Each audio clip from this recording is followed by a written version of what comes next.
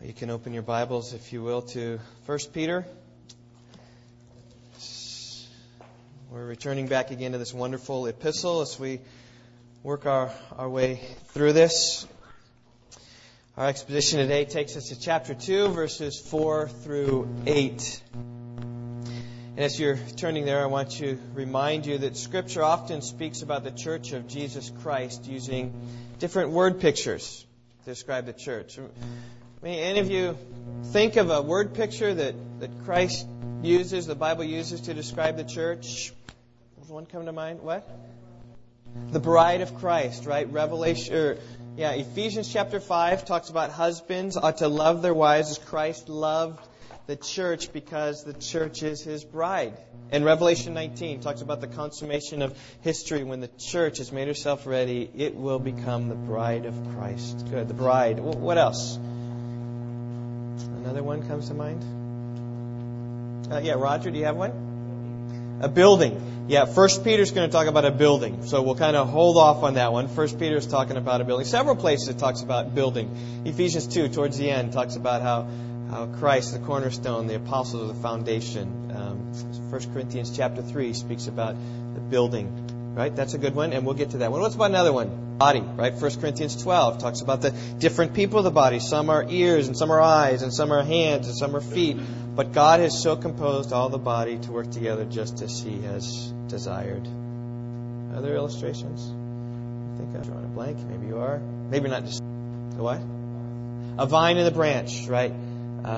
John 15, Jesus said, just you abide in me, I am the vine, you're the branch, and we get our life from Him. That's a picture of the church, absolutely. A couple other pictures that come to mind. Temple. He talks about how we are a temple of the Holy Spirit. Speaks about that. I've got my notes, several others here. What are they? I've forgotten them as well. A flock. That's right. Christ calls us a sheep, and yet He is the shepherd, the guardian of our souls. 1 Timothy chapter 3 speaks about how we are a household, how members relate to one another's family, how people are called one another brothers and sisters, and we ought to treat others such the case. Well, today, as I already mentioned, we're going to see this building metaphor being used of the church. And as I read this text, I want you to see all the building metaphors that come up.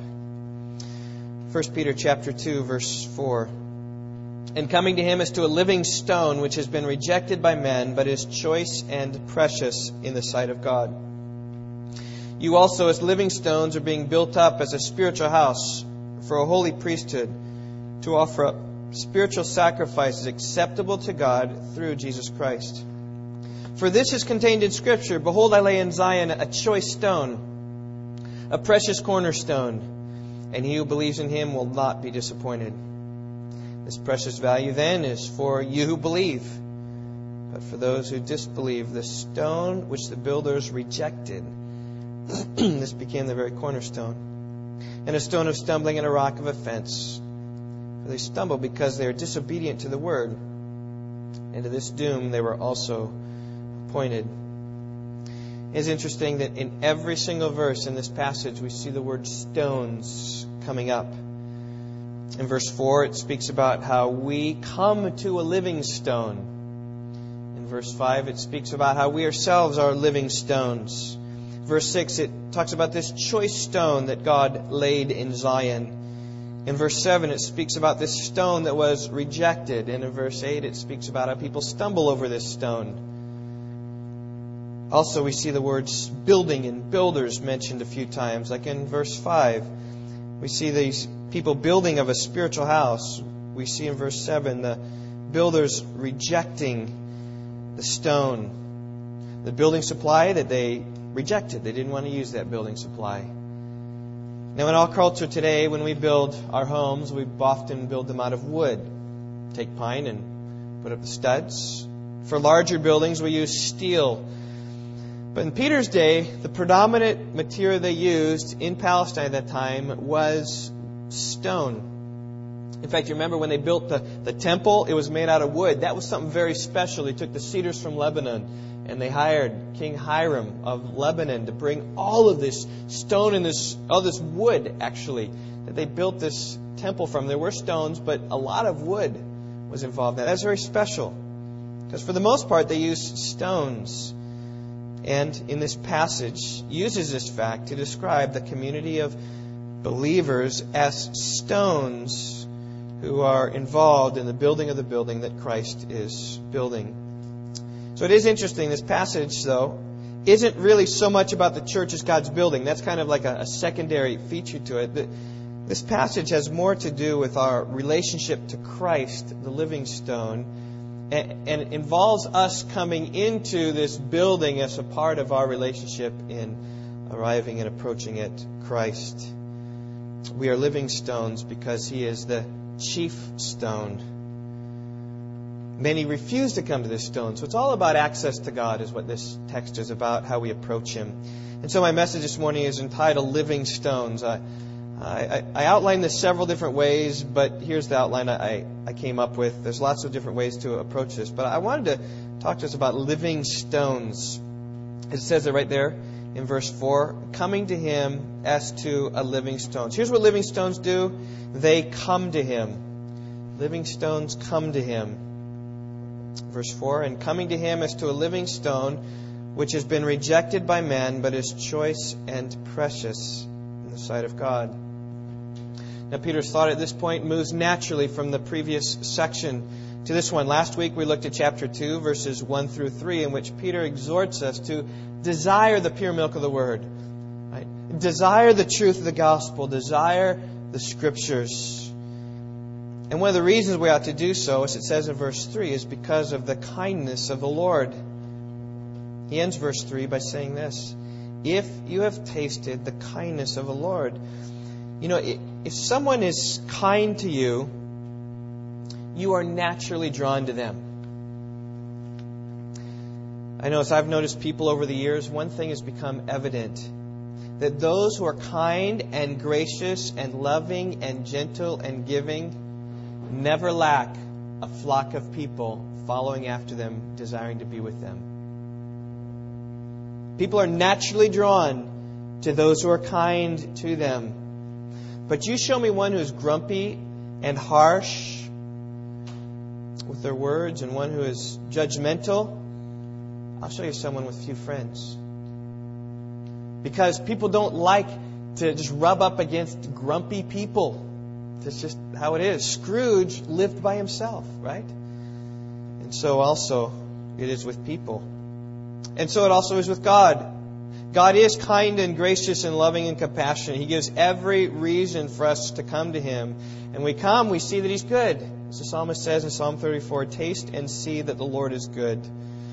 And so we see His kindness and we are drawn to that. In fact, God uses kindness even to draw unbelievers to Himself. Romans 2:4, the kindness of God leads you to repentance. And so here in verse 4, Peter describes us after tasting of the kindness of God.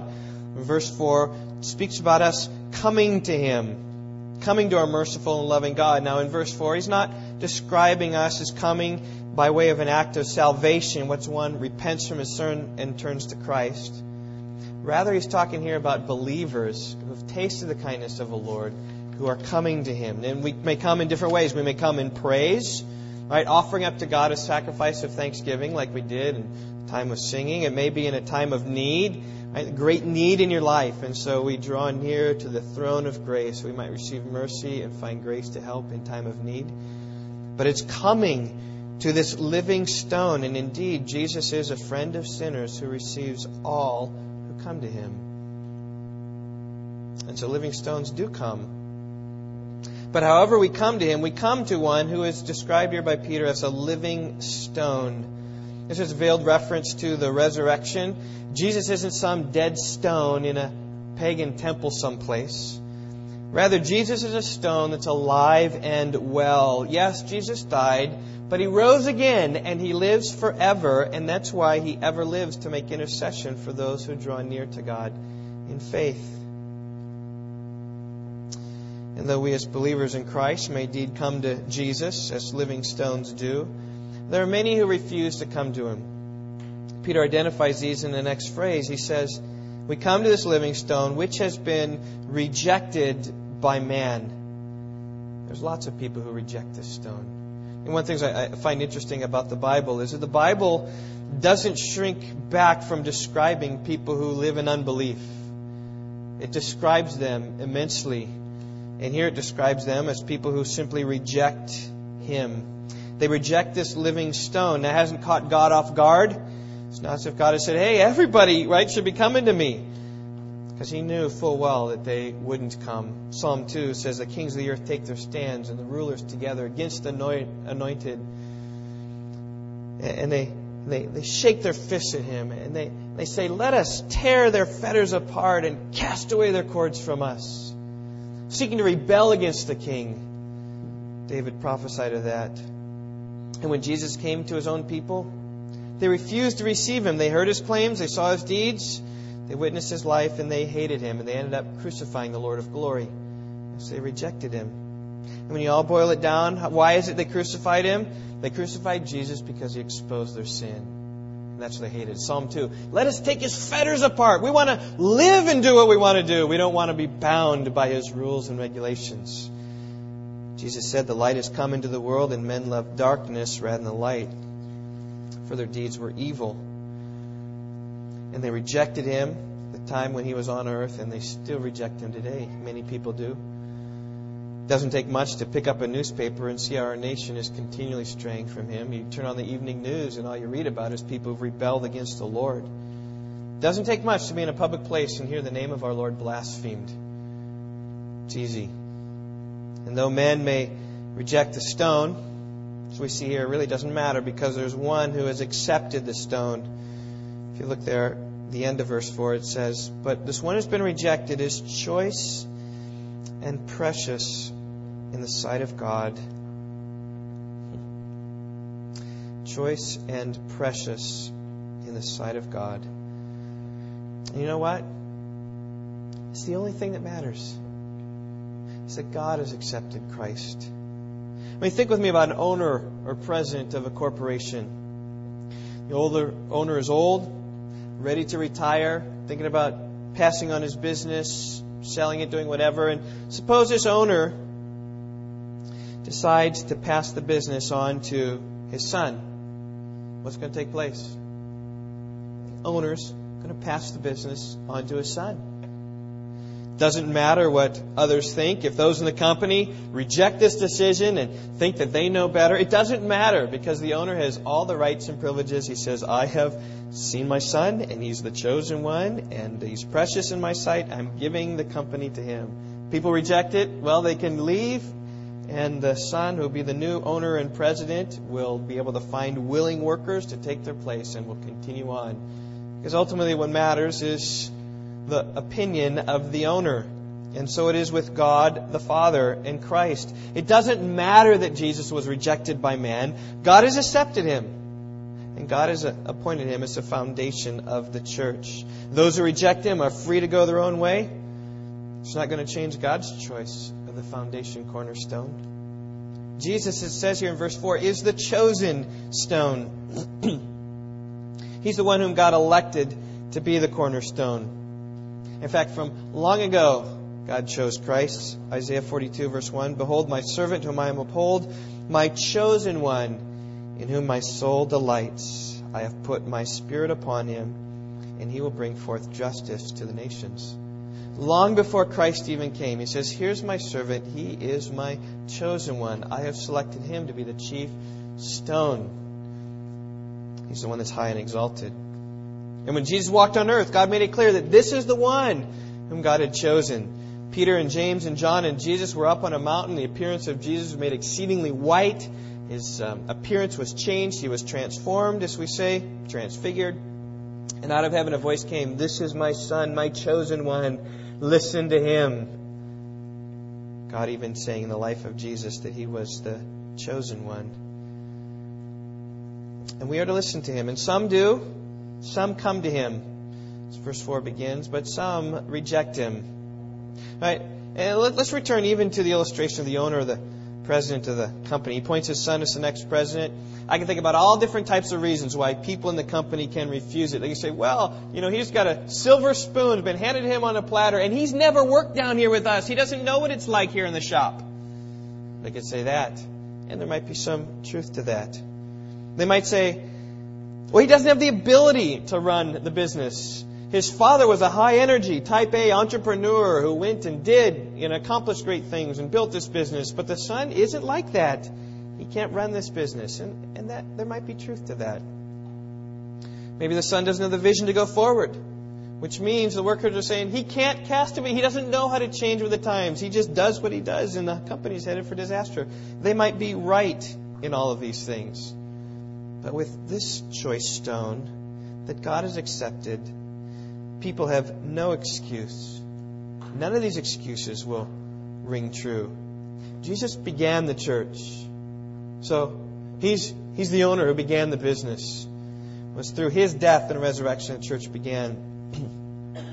Jesus worked on the shop floor. He demonstrated what it meant to give of Himself for the church. He shed His own blood for the church. And Jesus can sympathize with all of us because He has been tempted in all things as we are, yet without sin. And Jesus is very capable of running the universe. Anyone who rebels against Jesus has no good reason to turn against Him. The bottom line is because they don't want to be governed by Jesus. But regardless of what they want, God has chosen Christ to be the head of the church.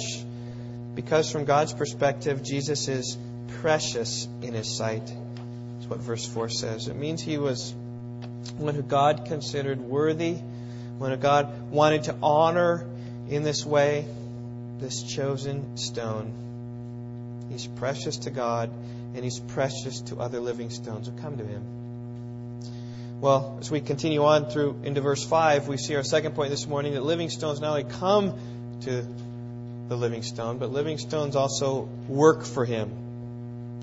Now, I struggle with this point, whether to say are built in Him, but I picked this phrase, they work for Him, mostly from this priest terminology. It's the priest's work, so living stones also work. Look what he says there in verse 5.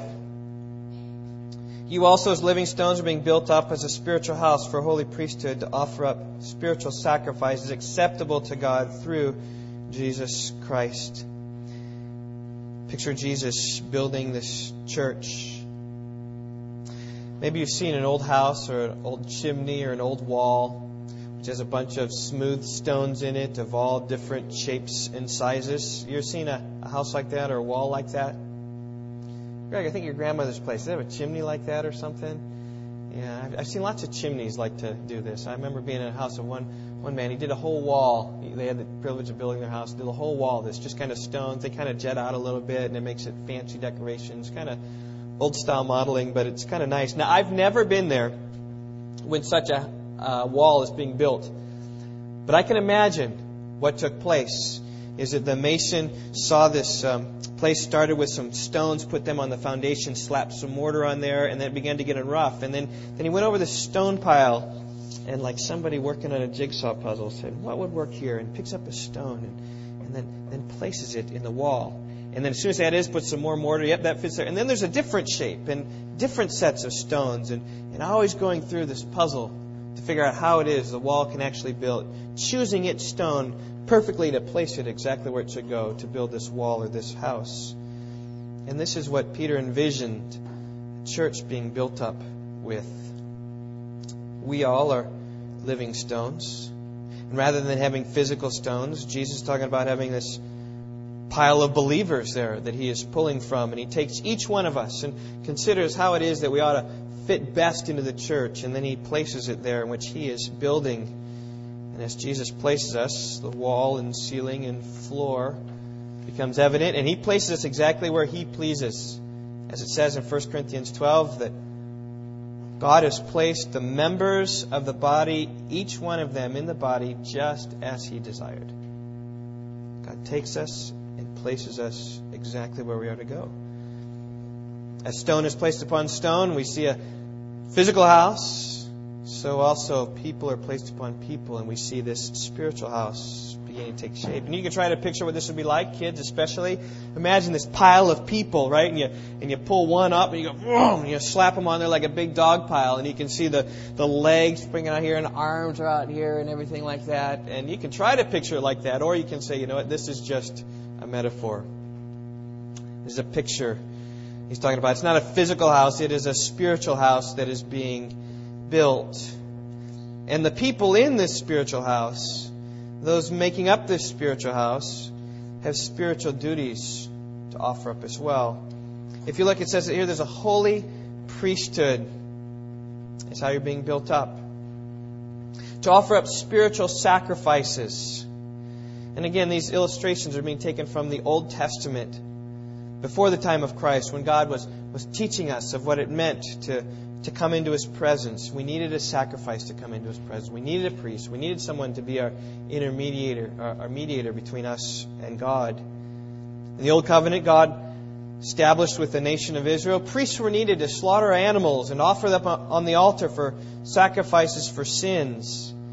And with the confession of sin, appropriate sacrifice was made. And due to our sinful nature, sins are constantly committed. And so a priest was always needed to be around, to always offer up these sacrifices.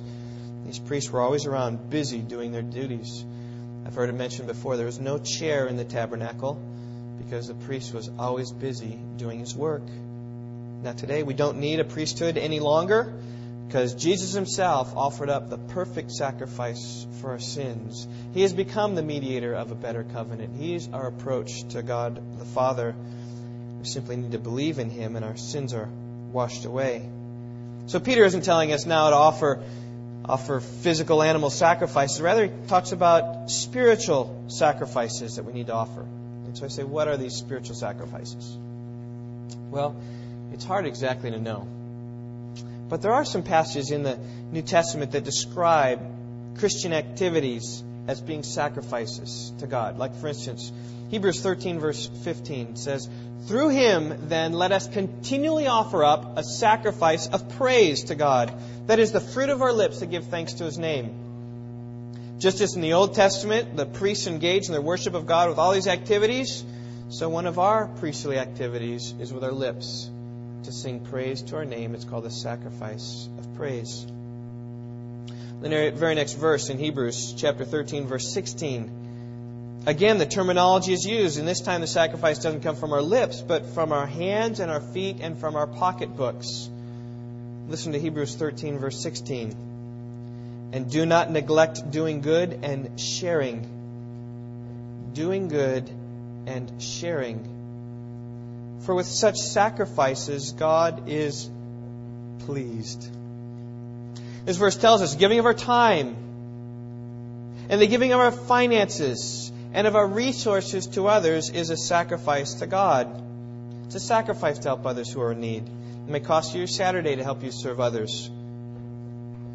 It may cost you some money to purchase food or clothing or some other gifts for somebody who needs something. These are sacrifices to God.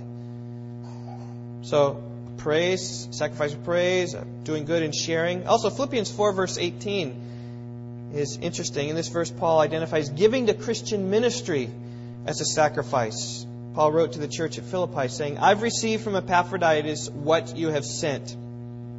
We assume that was a financial gift to Christian ministry. He says, "A fragrant aroma, an acceptable sacrifice, well pleasing to God." And again, there's that terminology, an acceptable sacrifice, pleasing to God as you give to Christian ministry. And these verses give you a pretty good idea of what constitutes Christian sacrifice today. But there's another one which takes this terminology and expands it far just beyond just praise and giving. It speaks about our whole lives. Romans 12:1. Many of you have memorized this. "Therefore I urge you, brethren, by the mercies of God, to present your bodies a living and holy sacrifice, which is your spiritual service of worship."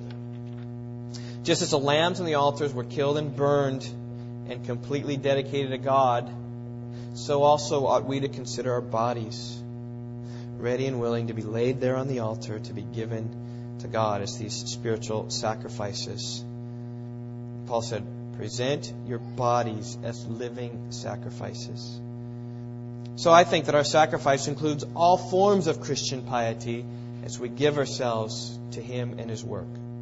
We worship to God, love to others, sacrifice sharing the gospel, encouraging one another with our words, serving one another with our gifts, helping the poor among us, praying for others, teaching others, even giving a cold drink to one who needs it.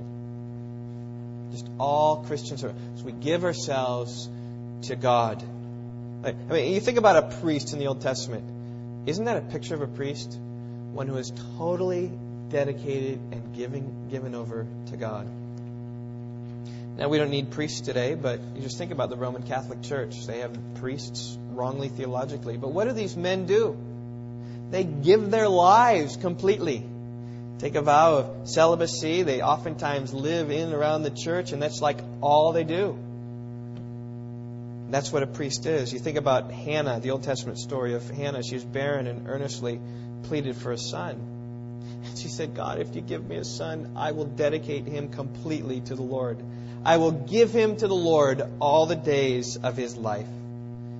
So God worked in her. She conceived, brought forth Shemuel, which means I've asked of the Lord, or to ask of the Lord.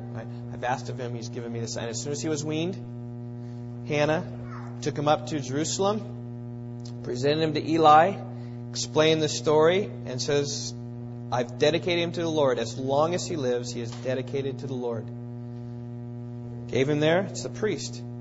And then Hannah and Elkanah, her husband, returned back to Ramah, where they were from. But Samuel stayed with Eli, the priest. That's what a priest is. One who's completely dedicated in all his life and all his way to serving the Lord. And Peter's careful, though, to remind us of all of our activities, or as I have said, work that takes place. Reminds us that it's only acceptable through Jesus Christ. Our deeds of love and mercy apart from Him are nothing.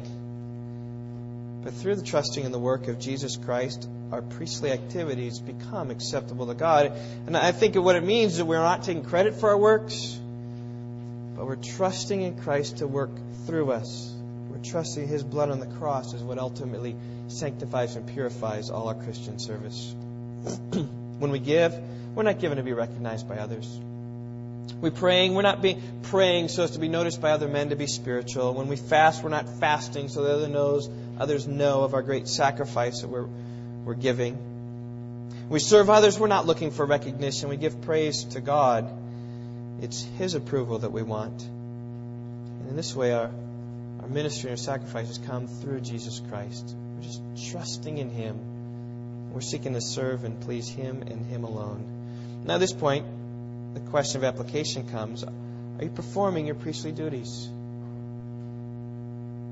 How good a priest are you? You know, you might think about priests, we think about someone leading up front at a church. But you know what? I'm not a priest. Who are the priests of Rock Valley Bible Church? We all are priests. We're the priesthood of believers. It's what this is talking about. We are living stones. He's talking to these scattered believers. We are all priests. And so I ask you, are you regularly presenting spiritual sacrifices to the Lord? You know, not every priest in the Old Testament was a good priest. Samuel was a blessing. But Eli's sons, Hophni and Phinehas, weren't. Oh, to be sure, they were going through their religious priestly activities. But they weren't doing them properly. They were skinning the fat off the sacrifice and taking more than what they should have burned more, but they kept more for themselves. Furthermore, there was sexual immorality among them, and God wasn't pleased with them. Though they're involved in lots of religious activities, they weren't offering up the sacrifices according to what they should have done. Even Samuel's sons turned out to turn aside after dishonest gain and took bribes and perverted justice. Samuel's sons weren't good priests. Aaron's sons, Nadab and Abihu, weren't good priests. They offered strange fire on the altar. God killed them. Uzzah, one of the Kohathites, I think he was a priest. He touched the ark and God struck him dead and defiled the ark. The priests of Malachi's day were allowing faulty sacrifices to be offered on the altar. Not every priest is a good priest. I just say to you, are you a good priest or bad priest? Are you offering up good sacrifices or are you offering up faulty sacrifices? Are you even offering up sacrifices? Maybe you're not. Well, we ought to, as it says, living stones should work for Him. That's where I get the phraseology there. We should be about offering up our spiritual sacrifice. It's just the commands of Scripture, what God tells us to do in response of our love for His Son. Well, living stones come to Him. Will living stones work for Him? And here it is, thirdly, living stones believe in Him. This is verses 6 through 8. Now I find here even lots of repetition, what is said before, because he's trying to ground his thoughts in Scripture. That's what verse 6 says. For this is contained in Scripture, right? This whole aspect about how we come to Him, how we are priests in coming to Him, and how there's a stone that we come to, but how others have rejected it. These themes come up, and you'll see this. The first, he quotes from Isaiah 28, verse 16. He says, Behold, I lay in Zion a choice stone, a precious cornerstone, and he who believes in Him will not be disappointed. This passage comes deep in the heart of the Lord's condemnation to Ephraim, telling about all the judgment is going to come upon these proud, arrogant, wicked people. And then comes the promise of this coming stone in Zion. He says, this stone is going to come. He says, I'm going to lay it in Zion. It's a choice and precious stone. And the one who believes in that stone will not face the condemnation coming upon Ephraim. That's the context of this passage. And so we can say, listen, you won't be disappointed. You won't be ashamed at His coming, because He's going to absolve your sins through Him. That's the message. And I think right here, it's a great text for Peter to bring up to those people who are suffering for their faith.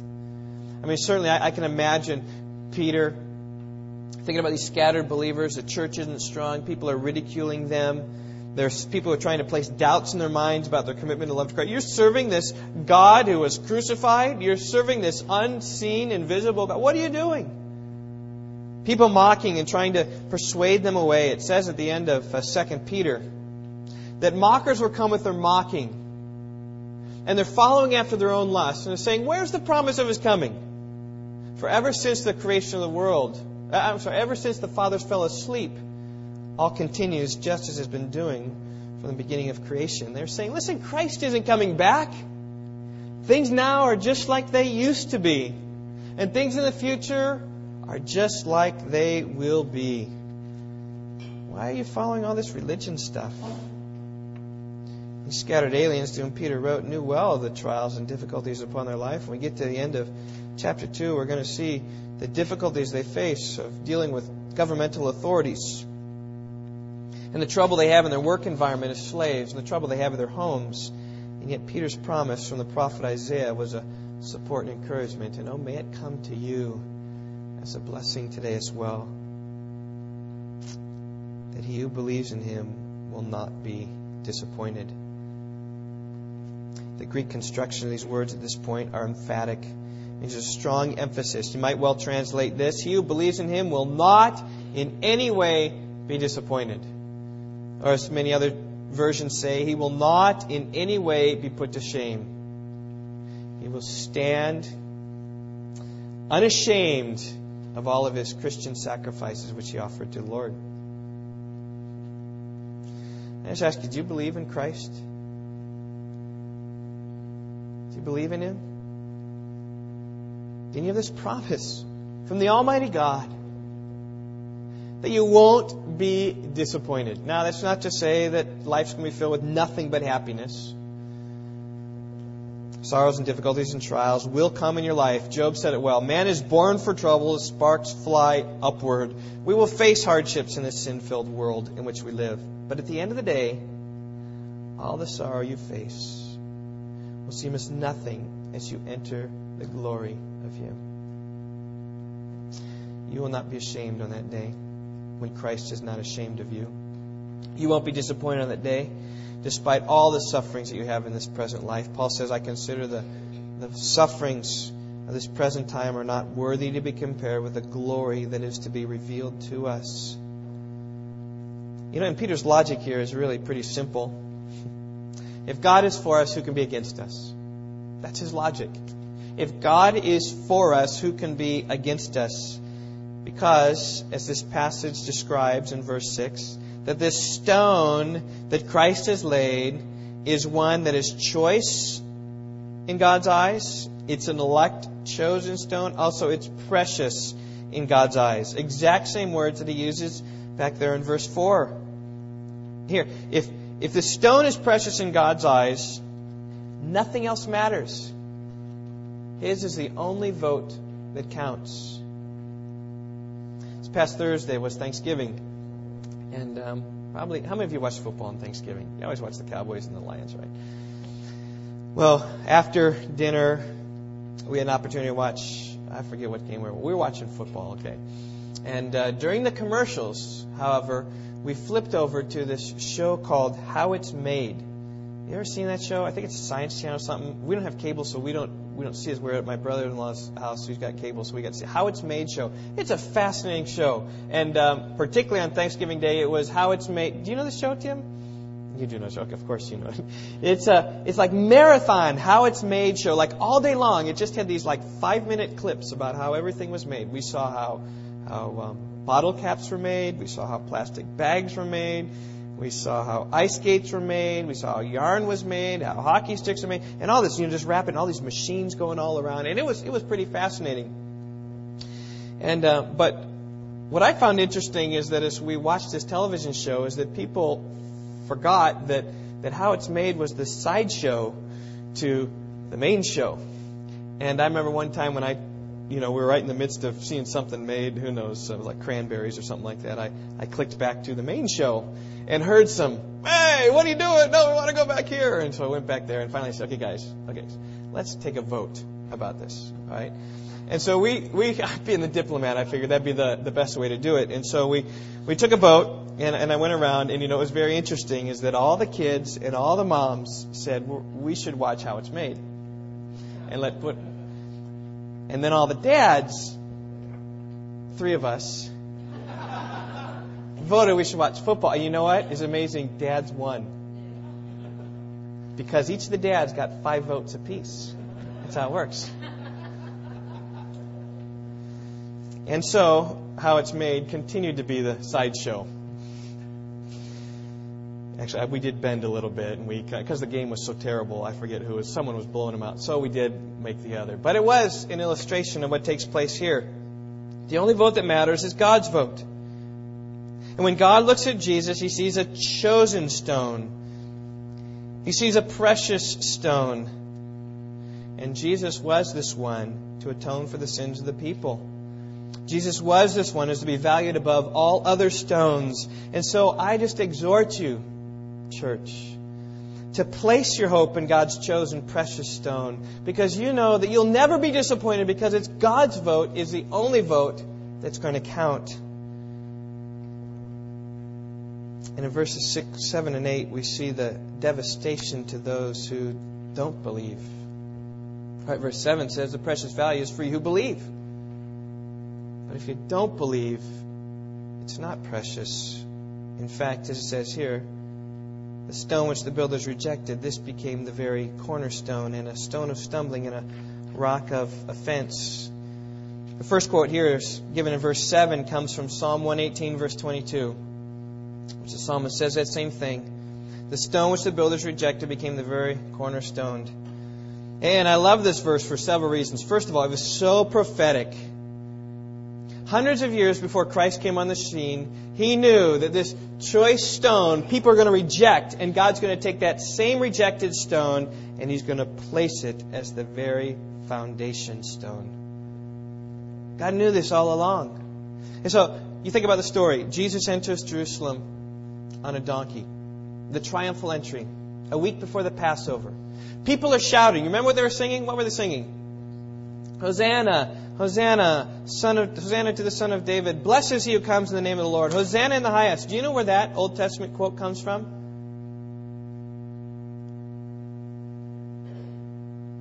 Anyone know? Did I stump you, Spencer? Psalm 118.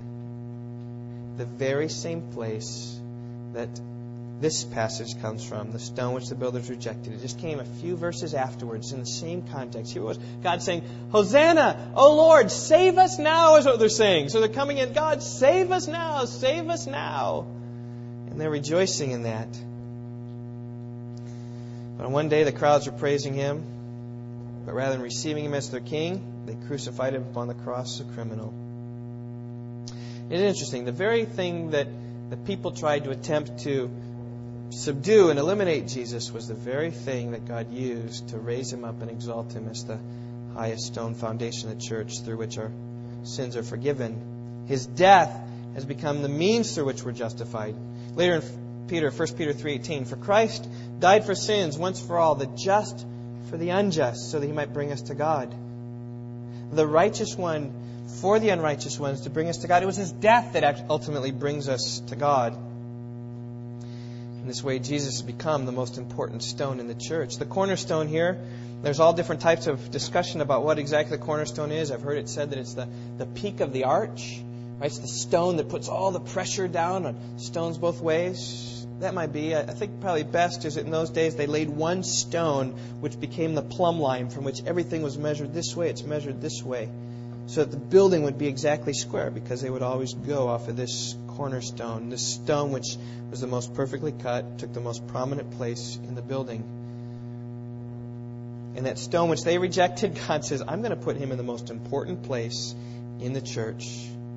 Right there. Shortly after arriving in Jerusalem, Jesus told that parable to religious leaders, which I read earlier. Remember about the vine growers, about the landowner planted a vineyard, put a wall around it, gave it in charge of the vine growers, and then left. And then sent these people to them, and they killed them and sent them back bad. And then finally said, if I send my son, they'll accept him.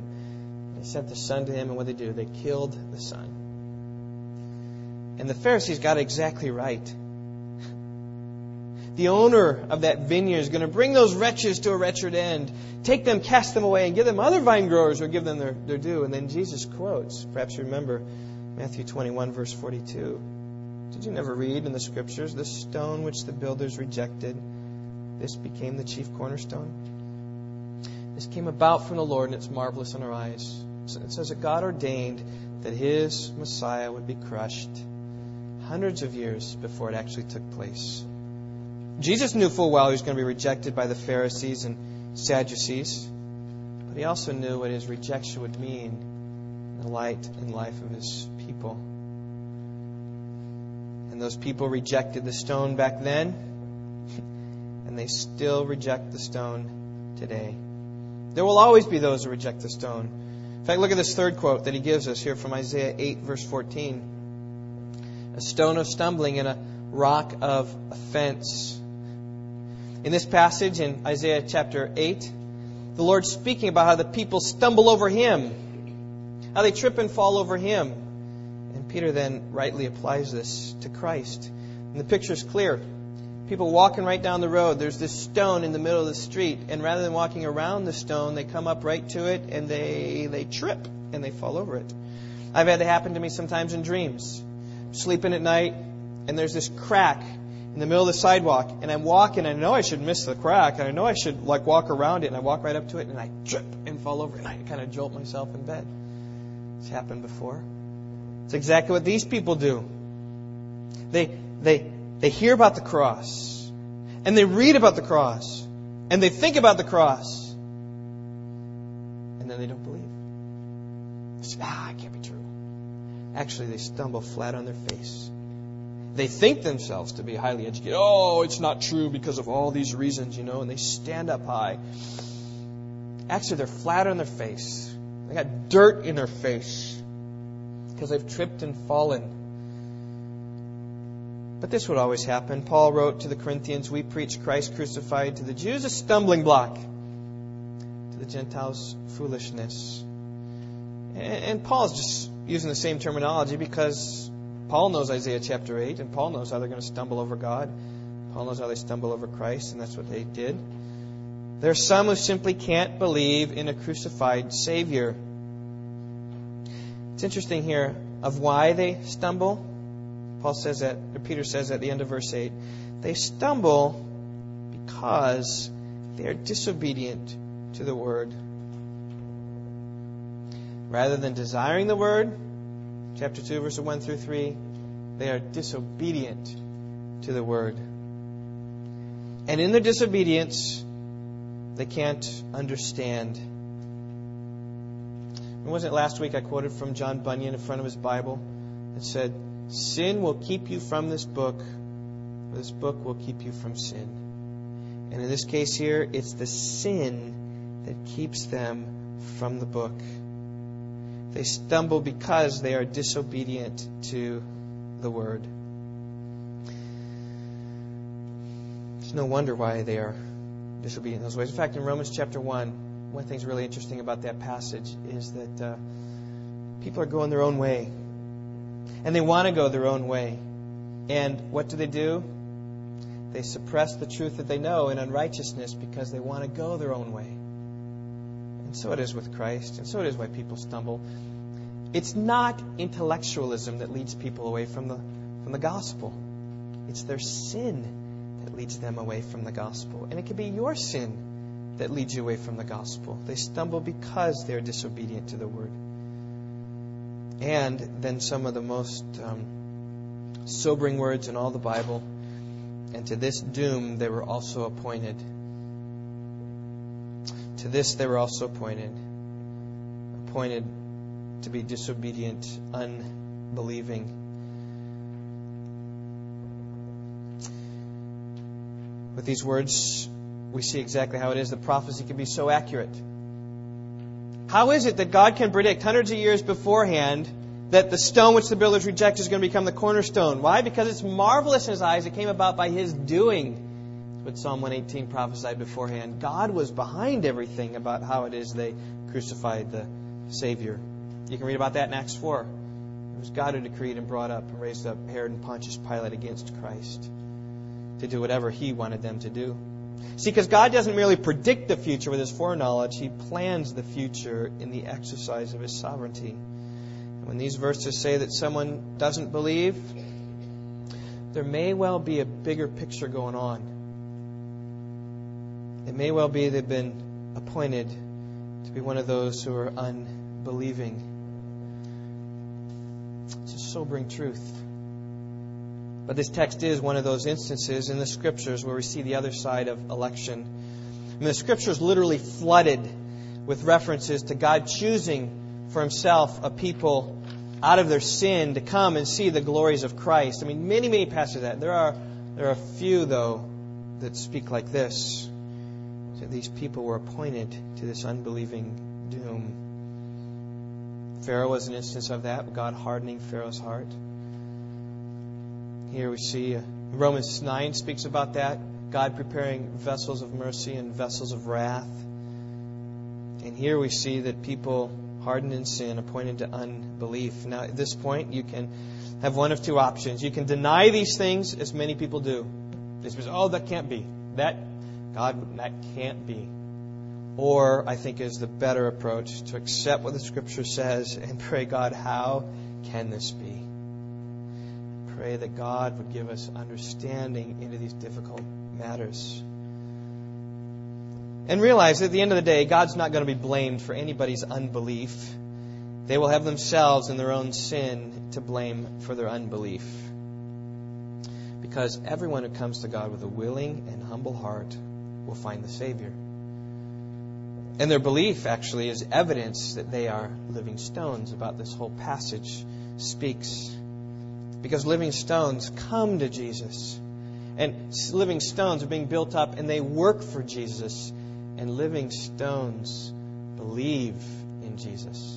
And that's what this passage is talking about. Talking about coming to Him. And I would turn all those things and observations of living stones, I would turn them into exhortations. I say, come to Jesus.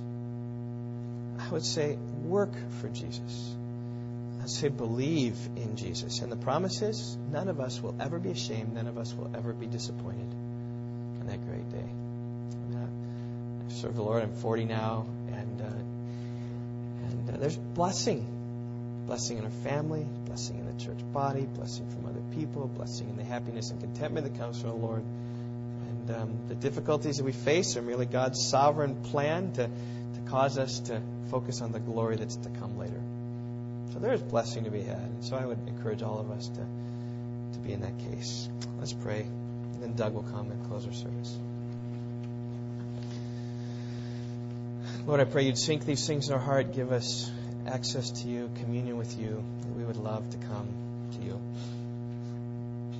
Give us hearts and hands that are willing and able to do the work you call us to. It simply means to love others, to encourage others, to serve others, to exhort others, to cherish others, to stimulate others, all the one another pastures. God, give us the strength to work. And also, God, I pray you'd grant us faith. Even as we see here in verse 8, there are some who are pointed to the doom of unbelief.